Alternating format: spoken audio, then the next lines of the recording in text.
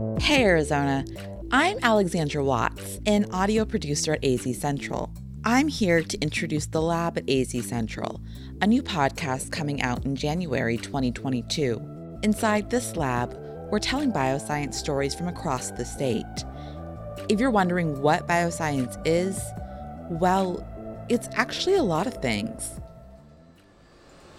Bioscience is using technology like this giant crane you hear.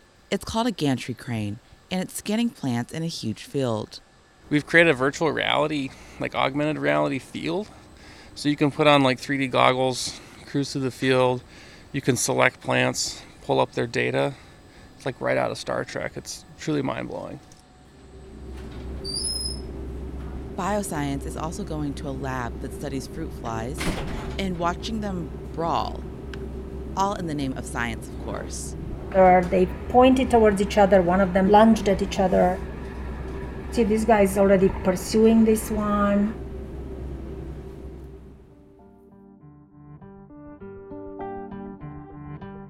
Bioscience is the study of life. There are a lot of studies, research, and stories. We'll talk about those, but we'll also be asking more.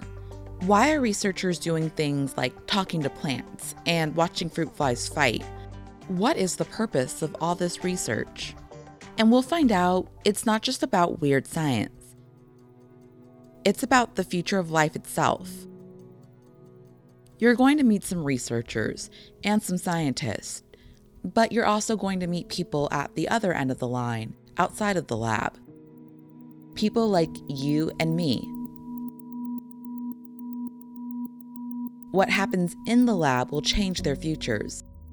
On this podcast, we go inside and outside of the lab to talk to people on both sides and the people working to merge those worlds together. And I said, I can't do what I'm doing behind closed doors until I reach out to the community in which I'm hoping to serve in the future and get to know them, and then go back into the lab area of research. So put on your protective goggles, wear your closed-toed shoes, and join us in the lab at AZ Central. We launch in January 2022. You can subscribe on Spotify, Apple Podcast, or wherever you like to listen. And make sure to follow our ongoing bioscience coverage at azcentral.com.